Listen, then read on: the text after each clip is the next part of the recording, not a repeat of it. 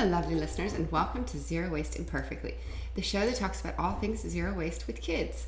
I'm your host, Sheila. I'm the owner of Embrace Less Waste, our online store, and Life Essentials Refillery, a zero waste store in Wesley Chapel, Florida. Our show is short, sweet, and to the point. This morning the cats are running around, so we will see how this goes. They're very hyper. Today I want to talk to you about something that may or may not apply to you, but we have a pool.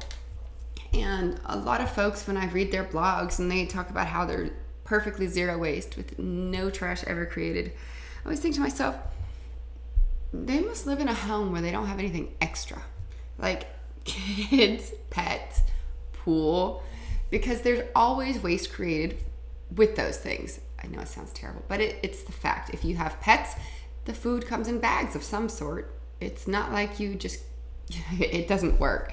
Cat litter happens. I mean, these things all require trash of some sort for cleaning up.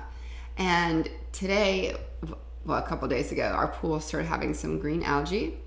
And we have a saltwater pool, which already cuts down on the waste because you just refill the salt as needed, which is very little waste. So it comes in a bag, and we replace it only, I don't know, we add maybe 3 bags per year if we're lucky. But now that there's algae, I went to the pool store and tested the water, and there were so many things he said I need to put in there. And they all come in plastic, every single one of them. Because we're talking about highly potent chemicals, they can't be wrapped in paper, so, and I don't think they have a single glass container in there. It just isn't safe poolside, so it comes in plastic. And you surely can't recycle it afterwards because it has terrible, terrible chemicals inside. So that can't go in the recycling bin. So you're stuck. Because you have algae, you have to fix it. And the only option is to use a chemical that comes in plastic. There is no workaround that I have been able to see. There's nowhere I can bulk shop hazardous chemicals, which makes sense. They even told me when I brought the chemicals home, he's like, just be sure you separate them because when they're mixed, they're highly flammable. So do not keep them in the same bag. So no, it can never be bulk shopping where I go in and I scoop my own pool chemicals. That's never going to happen because it's not safe.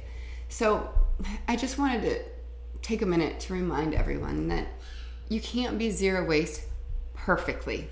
It's not possible.